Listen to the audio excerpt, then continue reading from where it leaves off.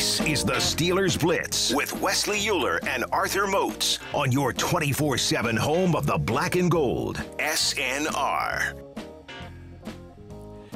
What's up, baby? It's Moats and Euler. Back for segment number 2 today. You know, in this new format, I like this thing too, man. It feels kind of groovy. Yeah, that's right. We're not doing shows. We're doing episodes. Yeah, we're doing episodes. But I will say this. You know, while we're in the process of doing this episode, we like our episodes to be very interactive, and we weren't very interactive in that first episode. So what I will ask of you is this, to hit us up on the Twitter.com, because that's the best way to get involved with this thing, man. We want your reactions in terms of Alan Faneca getting into the hall, Bill Nunn getting into the hall. What were your thoughts on it? We want to hear that, and the best way to do it is to hit us up on the Twitter.com at TheBody52. The Body. And at Wesley Euler. The good hair. Yeah, Richard chimed in the last segment. He said, I cannot wait to be in Canton in August with Steeler Nation, with a Steeler Nation party. I will be there. It's going to be, as one of the wide receivers might say, lit. Arthur Moats. Lit. But something else is going to be lit that is happening this week. Uh-oh. Are you listening, Megawatts? Are you listening, Power Grid? Because you have a chance to take part in a special edition of the Steelers Nation Unite Huddle with Hall of Famer Alan Faneca this Thursday, 66. February 11th at noon. It's a live interactive call you can participate in for free. Just visit Steelers.com or the Steelers official mobile app for more information on how to take part in the huddle this Thursday at noon Eastern Standard Time. Look at you. I mean, just laying it all down. I just had to let the people know, man. So, you know how, like, if you're working for for example, I'm an employee of iHeartRadio. Uh-huh. If iHeart's having a promotion like, Yep. hey, The Weeknd's doing a concert at PPG Paints, win tickets, I can't enter to win that because I'm an employee. Yes, indeed. Can I do this Yeah, huddle yes, thing you with can. Alan? I think so. And in fact, I hope we're huddling up while we're live. That's what when they said Thursday at noon, I said I hope so. I want to have a multicast, like one camera here, and then we watching this screen over here, and we'll be like live reacting to it and everything, man. That's what I'm thinking. You know, I don't know if your wavelength is what my wavelength was, and then you might even have Batco call in while we doing it and have like a 3-way, 4-way conversation. You know what we could do is we could have Batco host. And get Alan ask. We'll just have them do all the work for us, and and I can just we'll just collect the check. Just sit here and look pretty and collect the check. That's it. Nothing wrong with that. we're here for moral support. And speaking of collecting checks, Arthur Moats, a lot of bonus incentives hit down there in Tampa Bay. Yes, indeed. All because you wanted to say that Tom Brady would never win another Super Bowl. It's all my fault. Would never go to another Super Bowl. I did, yes. I said that a year ago boldly, that Thomas Edward Patrick Brady would never play in another Super Bowl. Arthur Moats, not only did he prove me wrong, he went and won the dang thing. Oh, man. In the most a guy who had won 6 Super Bowls by the skin of his, in the most by epic, 3.6 points fashion. Yeah. It goes and wins this one, and just a game that honestly was never in doubt. That's maybe the craziest part of all this, Moatsy, is that the Chiefs never stood a chance. Listen, like, think about that. The Chiefs didn't score never stood a chance. When have we said under the Patrick Mahomes era that the Chiefs didn't score a touchdown? They never stood a chance. It was amazing. I mean, it was When have we seen in the Patrick Mahomes era, even when he was in college, them get beat by this many points? I've seen him lose. I've never seen him get blown out. I've never seen him get whooped. Top to bottom masterclass by Tampa Bay, right? Wow. From the coaches, from the quarterback, from the offense, in the trenches, from the defense, from the top to bottom. Everywhere. Todd Bowles, Bruce Arians, Byron Leftwich. Absolute masterclass. It was never close. Really? Dude, and this was the thing, too. So, for me, initially, I did think that the Chiefs would start slow. When they talked about the visiting team arriving 48 hours to 24 hours prior to the game, I said, man, I remember the jitters I had going into the AFC Championship. This is the Super Bowl, so it's magnified, it's heightened.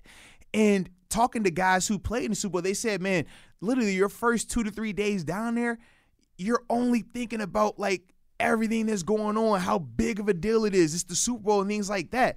But he was like, after that, now you start locking in. So I'm like, man, they're not even going to get that opportunity to get it out their system. Whereas Tampa, being that this is the first year that, they get to actually host it, they were already down there. They were accustomed to it. It wasn't, a big deal to them anymore, and they looked more comfortable early on.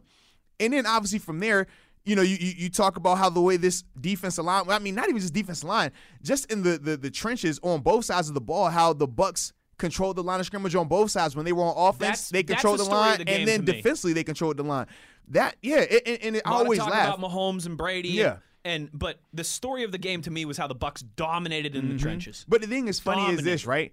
We always talk about football, and every time we're going into a game, we talk about the same things, right? To win the game, you need to protect the quarterback. Yep. You need to run the ball. Defensively, you need to rush the quarterback. All right, don't give up the big play. No penalties, right? We talk about these things. Make the offense predictable. And literally, as simple as it is, the execution of it is very daunting at times. Mm-hmm. And when you watch this game, you saw the Bucs literally execute everything. They ran the ball. They protected Brady.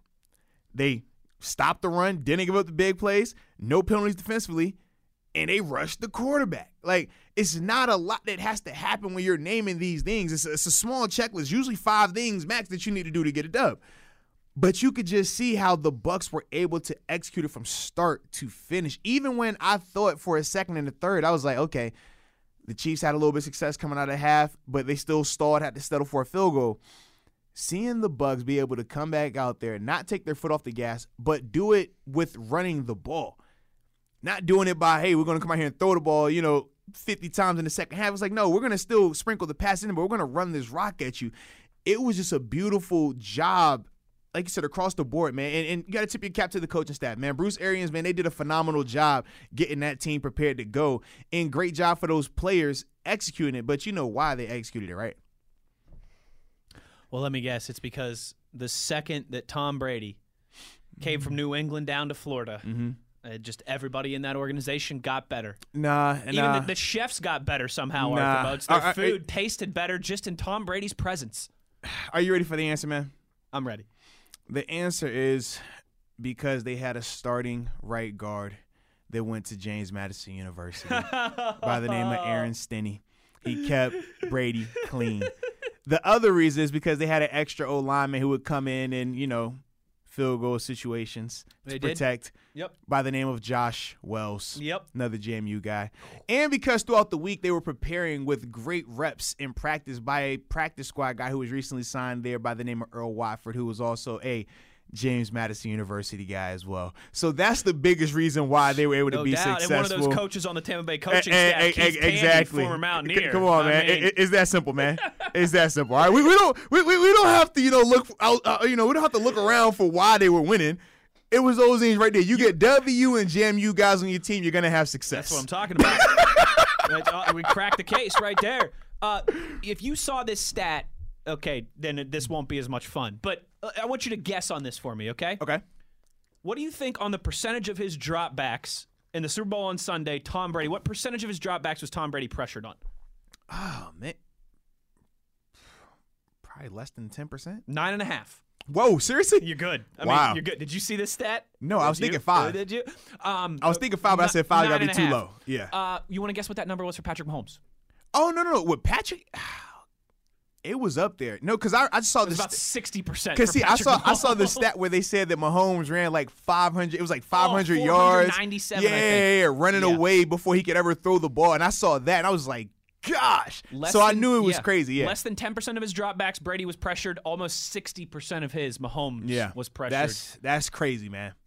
The Bucs defense dominated the Chiefs. Chiefs offensive line that was shorthanded, right? Without both of their all-pro caliber tackles. I believe they were missing a guard as well, too. And was it a center as well? Maybe it was the center. Yeah, it was a center. Yeah. But the thing, when I thought of this similar conversation we've had before, right? Because people were kind of not slighting the Bucs, but they were using that as, that's why, because these guys are injured. And what have I said numerous times when the Steelers were in similar situations facing backups? I said it is only a mismatch if you make it a mismatch. Yep. We saw numerous times where we had numerous opportunities where we're facing backups and we didn't make it look like a mismatch. Like maybe that Super Wild Card weekend game at Heinz Field against the ragtag Browns COVID offensive line. I mean, we could go down the list. Who said that? It was numerous. It's numerous instances. We can go down the list. All right, but to me, that was the biggest thing. It said, man. They did the same thing to the Packers, too. Absolutely. Without Bakhtiari. They punished the Packers. If this is supposed to be the advantage, make it look like an advantage. And it did from start to finish. We saw literally the first time Mahomes dropped back. It was like, oh, okay, it's going to be one of those nights then. Like, they're not going to have time to do those other stuff. And that's the thing when we're talking about, and I always like to bring it back to the Steelers because, you know, we care about them a lot more than we care about the Bucs and the Chiefs. Obviously. But that's why when we talk about some of these matchups, and it's like, well, this is going to be the backup corner that's going to be out there, or it's the backup left tackle, or it's the backup quarterback. You got to take advantage of it. You got to make it look hostile. You got to make it get gory like that for those guys because in that second half, man, them tackles didn't stand a chance. By then, they knew. By then, you could see they had already accepted the fact that we can't block these guys. Absolutely, it got worse. Like, you're thinking, okay, all right, you know what? If the Chiefs can figure it out here. Because it was 21-6 at halftime, correct? Yeah, no, I thought they scored that 21 in the third. No, you're right. I think it was 21-6 at halftime. Yeah, 21-6. Yeah, because they had 21-6 sounds good. Chiefs got the ball back. Right, because they had just kicked the field goal, and you're thinking like, okay, maybe they'll get a chance. They've been in this situation before. I'm thinking at halftime, if the offensive line can just a little bit better in the second half, they come out, they score some points. Well, they're see, golden. you thought that. It wasn't even close. I said, man, if Tyreek catches the ball that hits him in the face mask, if Kelsey catches the ball that hit him in the chest.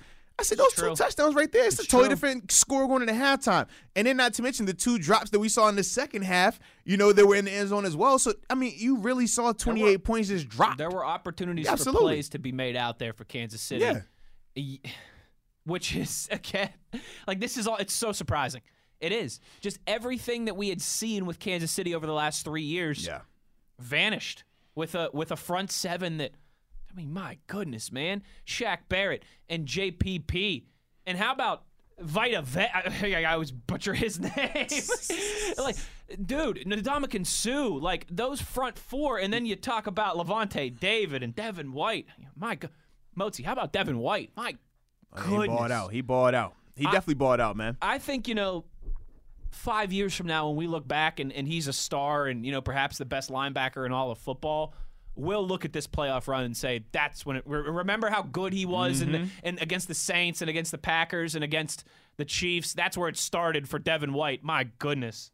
And then his running mate might be the best off-ball linebacker in football right now. Seriously. Dude, that front for the Buccaneers just defines problem, man. And they feasted on the Saints. They feasted on the Packers.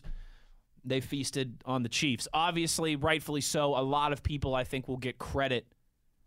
Not rightfully so, but a lot of people, that's just the way football works, will get credit before the Bucs front. But, man, they just, 3 straight games, they absolutely feasted. Now, speaking of one of these guys that are going to get credit, the guy. Todd Bowles? No. That's my MVP. The main, you sleep. My MVP is the guy who won the MVP. Yeah. All of it worked out well because of that quarterback that was slinging the rock. Obviously, he had the time and he did what he needed to do. Wait, hold on. You telling me Jameis couldn't have gotten that done? The roster looked real similar to when Jameis was there. A couple pieces here and there, but the big difference is that one that's slinging that rock. That one that got his 7th Lombardi and 5th Super Bowl MVP. And I had 2 questions for you. Okay. Is this where the I got a couple questions. Is this where the jokes come in? Okay. No, I just got a couple questions. No. I deserve it. It's no jokes. You know me. I can stay in the heat. You know what I mean? I dish it out, but these are serious questions. These are serious questions. Okay. So the first one is this. As Steeler fans, we always bring up the 6 rings, right? We always talk about, like, that's always our rebuttal. 6-bird, right? It didn't matter if you won a ring this year. Cool, we got 6. How many does your organization have? That's always our rebuttal. And then, obviously, even last year or 2 years ago when the Patriots tied us, we said, well, shoot, it doesn't matter because we got there first, baby. So we still 6-bird. We still got the most of any franchise, right? First to 4, first to 6. But now Brady has 7 by himself. Now Brady has 7 total rings, right? More than any franchise in NFL history. More than us. 1 for each day of the week. First to 7 on top of it, right? So he was the first dude. He has the most, all these things. Are we still allowed to bring the rebuttal of 6 rings anymore, or are we? I think like if you're talking with like Browns fans and Bengals fans, and we could do it to them. Okay. Yeah. Because like, I thought it kind of defeats the purpose, because it's no different like if a team that has 2 rings, like if the Bucks get up here woofing like, oh, we got ring, like they only got 2 of them. It's a little different. But this man got 7 by himself. It's insane. Like, it really is. And I get that, hey, there were championships in the NFL, right, before 1960. Like, the Super Bowl era started, 55 years ago, right, because this was Super Bowl 55. So I get that. It would have been, then 66 was the first Super Bowl, I think, 1966. If I'm doing quick math correctly in my head. 50? Man, just roll with it. But just roll with it. Yeah, we don't do math here on the show. Absolutely. 55 years ago, when there was the first Super Bowl, like, so there's organizations that have more championships than, right. But Super Bowls, dude, it's nuts. He joins Peyton Manning as the only guy to quarterback 2 organizations to a Super Bowl, and now he has more Super Bowl rings himself than all 32 of the NFL franchises. Think about that, bro. And he did it during a pandemic year. He did it with no offseason. He just showed up. It's crazy. He just walked on and was like, yo, what's up, guys? Y'all ready to win? All right, come on. They survived at first, right? They went 7-5, and then they had the bye week, and they really started to figure it out, and they won 8 straight games. The last time they lost was to that same Chiefs team that they went out there and got after. That was the last time they lost. That was crazy. They had their bye week, and they came back a completely different team. They had finally started to figure it out. Now, that was my first question, right? My second one is this now. All right, here we go. Does this make him the greatest athlete of all time? I'm glad you asked that, actually. Jordan, Tiger Woods, Phelps. I would love to have this conversation with you, as you are the part of this show that has the decade of NFL experience. I'm just the part with the really good head of hair. Motzi, it's hard for me. Is he the GOAT? Tom Brady, to me, is the undisputed greatest winner of all time, champion of all time, all those things. I'm sure I could lay it out there much more eloquently, but you get what I'm saying. But the word athlete is tough for me, and here's why. Again, he's the undisputed greatest winner I've ever seen in my lifetime. But Tom Brady never had to tackle anybody. Tom Brady never had to D anybody up. Tom Brady never had to get a stop. Michael Jordan, you go back and watch. This dude had to D up Clyde Drexler and Reggie Miller and Isaiah Thomas and Hall of Famer after Hall of Famer. LeBron James has to D up Kevin Durant and Hall of Famer after Hall of Famer. Wayne Gretzky wasn't just out there scoring 200 goals in a season 3 times. I'm with you on it. 200 points in a season 3 times, pardon me. He also had to play the full 200 feet. You know, Mario Lemieux wasn't just scoring goals. He also had to get back and stop Cam Neely and the Boston Bruins. But my question to you is this, though. A lot of that, what you're saying, only talks about the one part of it. It doesn't talk about the preparation that goes into it as well. We already said when it comes to preparing for basketball, when it comes to preparing for hockey, when it comes to preparing for baseball, any of these other sports, it's no real preparation. It's more so if I'm better than you, I'm going to go out there and execute. We might have 5 things that we have written down as bullet points, but the preparation is nowhere near the same, nor are the plays as impactful across the board either. I think I agree with you on that, but I would say that adds to my case. See, I think it doesn't. Tom Brady is so cerebral. Because I think he has to do both, though. He's not the most mobile, but think about this, though, right? Jordan wasn't the fastest. Jordan wasn't he couldn't jump the highest. That's true, but he also won a scoring title and a defensive player of the year in the same season. And all I'm saying is this. Same season. Brady has led the league in passing and led his team to a Super Bowl in the same season before. He has. That's all I'm saying. He hasn't won defensive player of the year in the same year, too. And that's understandable. but we also can relate to the different styles of the sports in general. But that's my thing. It's hard for me in this conversation. Because if we're just talking in terms of just athletic ability, you don't have to be a winner to be a great athlete. We could just pick whoever, right? Yeah. Bo Jackson. Right. Or we just pick whichever person we want from an athletic standpoint. Right. We talk about who the greatest player of all time is. Now, you could throw a Floyd Mayweather. You could throw it's the GOAT, and right? If you're saying the GOAT in that regard, it is Brady. That's what I'm speaking in that regard. Like, what is the GOAT? When people throw the athlete connotation there, right? That's where I'm like, it's just tough for me in football, a guy that only plays. Like, I would say the same thing about Lawrence Taylor. I think quarterback is harder to play because not only do you have to be gifted physically, which you do because you have to have ball placement, you have to have timing, you have to have touch, you have to have power, you have to be, you have to have moxie, you have to be smart enough to know all of this stuff as well. So that's why, to me, I'm like, I value that a lot more than a guy that can just, oh, all right, well, you were the best at running, dunking, and stop people from running and dunking. All right, that's cool. But could you do this, this, and this as well? Could you, if I had to take you and say, instead of these 4 other guys that really at times aren't as significant to your success, if your success was solely predicated on those guys, which the quarterback position is, could you still be that dominant? Because Jordan, you watched the documentary, Jordan talked about it, man. Shoot, it was times I didn't even care what my teammates did. I want to make sure we nice. Brady don't have that luxury. Brady can't say, I don't care if these guys block for me up front. Brady can't say, I don't care if that guy runs the right route. Brady can't just say, I'm going to just take the ball and just do what I want offensively and then guard the best player defensively and make us, will our way to a win. In basketball, you could get away with that. If basketball was 11 on 11 and these guys really had more significant roles, you see how it changes a little bit. So that's why I'm just like, I don't think it's as easy as people make it sound, when we break it down to just no, that's fair. This versus that. And I don't, I'm not like completely, I'm 100%. Right. It's just the team sport, the true basketball, hockey, baseball, soccer, lacrosse, whatever, where you have to play the full court, the full ice, the full field. But you make a good. I mean, dude, he's so. And that's I don't know. I feel like in a lot of ways, like when I talk about how Brady has done it so cerebrally,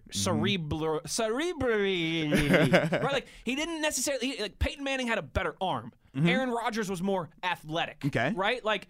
But then now that when I say those things as an argument, I almost think to myself, well, it's kind of, maybe you could say it helps his case. Because I'm like, you weren't even the most, at least with, like, when I think of Jordan versus LeBron, the reason why I still, like, at times side with Jordan, because I'm like, Jordan wasn't the biggest, fastest, just physical specimen that LeBron is. That would be LeBron James. Whereas, like, LeBron is like, dude, yes, you're great. And I appreciate, I'm a Bron fan. But when I think, I'm like, bro, you have a competitive advantage just by what your genes are. Whereas a guy like Jordan, he was still gifted, but he wasn't to that extent. When you talk about Brady, it's like, but he's is that gifted. Part of the athlete conversation too? Is having a lot of that God-given But to me, stuff. I think that benefits the guy that is I think it benefits the guy that was more productive but wasn't as gifted. Allen Iverson. Exactly, because it's like, hey, yeah, you dropped 60 at 6'1". I like that Antonio a lot more. Brown. Exactly, yeah. As opposed to Megatron. Exactly, or so Jones. that's why, to me, when I think of it, I'm like, that's a good point. I think that benefits these guys because if I know you're a better athlete, you're more gifted,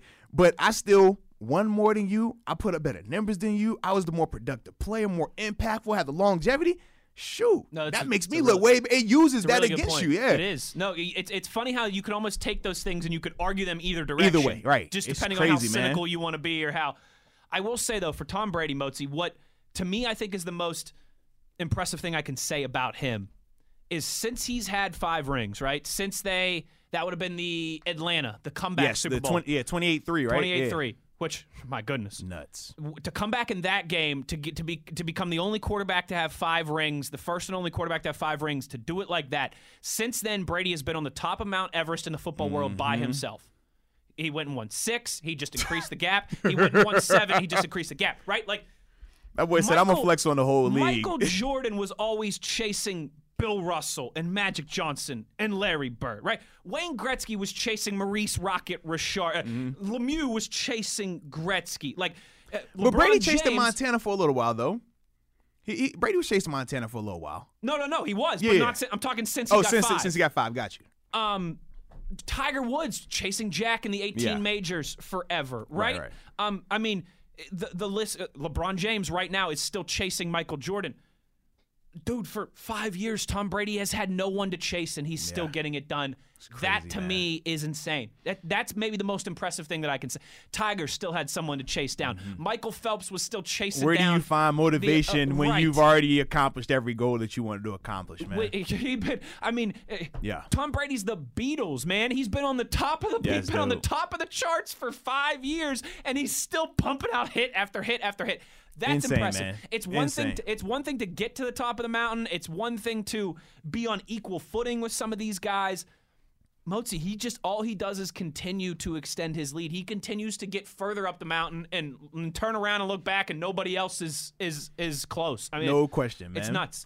That's the most impressive thing that I can say for him. Yeah. All these other greatness people in our era, in your and I lifetime, LeBron's had something to chase. Yeah. Tiger Woods has had some. Michael Phelps, Sidney Crosby, wherever you want to go, had something to chase. Barry Bonds had something to chase.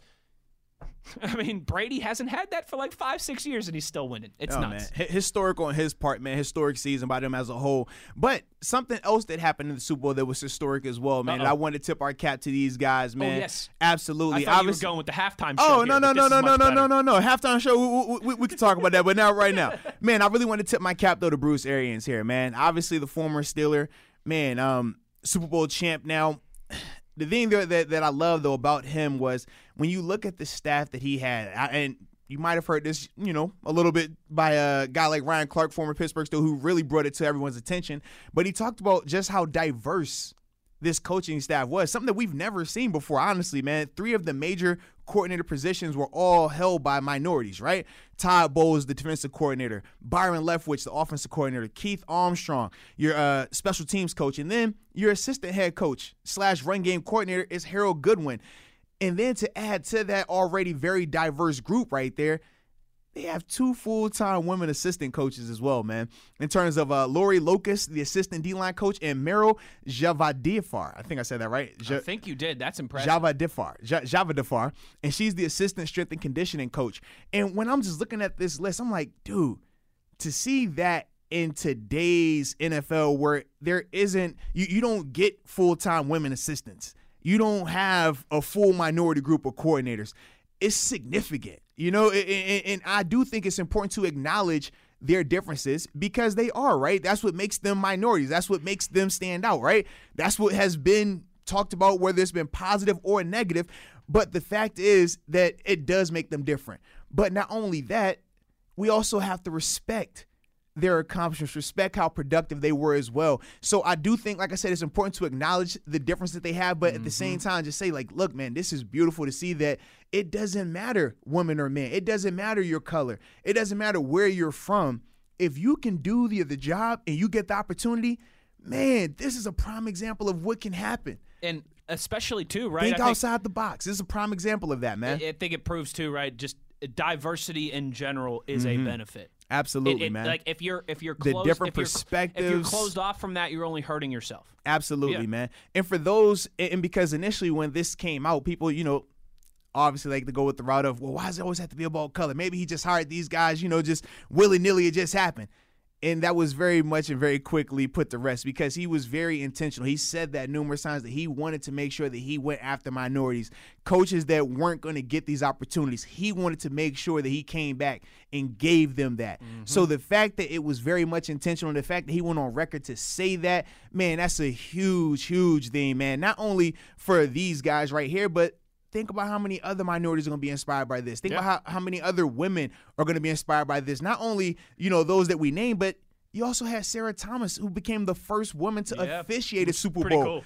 And not just on because you're a woman, get the opportunity. No, to get to the Super Bowl, the referee, every week, the way it works for them choosing the officials, they are critiquing you every game. Calls you made, calls you missed. At the end of the regular season, they're going to tally up, okay, who has the highest scores. Then from there, they're going to take it to the playoffs. Do the same process. If you made the call was right, if you missed the call, they still going to dock you. It's like the SATs, absolutely. You don't get a pass because you didn't answer the question. No. If you ain't blow that whistle you should have, we're going to dock you for that. But to excel from the playoff part to make it to the Super Bowl because of your qualifications, huge. Man, me having 2 daughters, this is awesome to be able to be like, hey, babe, look. Yep. You could do that if you wanted to. You could be a part of the Super Bowl. Oh, look. You see those coaches right there? Oh, they're women as well. You could do that if you wanted to as well. To me, man, shout out to Bruce Arians. Shout out to the NFL for this, man. Big time tip of the cap, man. Without a doubt. And pretty cool for Bruce Arians, too, right? Because of all that, I mean, how many people get to have the pinnacle of their career at age 68? Crazy. Think about reaching the pinnacle of your career, everything that you've striven for decades and decades, at age 68. You talk about gratification. Absolutely. That's got to be pretty nice for Bruce Arians and for his family. Absolutely, man. So like I said, big time tip of the cap to the whole Bucs organization, but more importantly, man, Bruce Arians for that. But when we come back, Speaking of coaching hires. You know what we got to talk about, but we got coaching hires here. We also had some troubling news as it pertains to the NFL honors and a certain individual not winning Defensive Player of the Year. Oh, yeah. Yeah, we're going to definitely have to talk about that. I can feel the reaction coming in. We're going to have to talk about that. So make sure, on the Twitter.com, my Megawatts, my Power Grid, share your thoughts a little bit, man, about this whole news with a certain individual by the name of Watt, first name TJ, not getting Defensive Player of the Year on, the Twitter.com at TheBody52. The Body. And at Wesley Euler. The Good Hair. And we're going to get to that when we come back. This is Moats and Euler on SNR.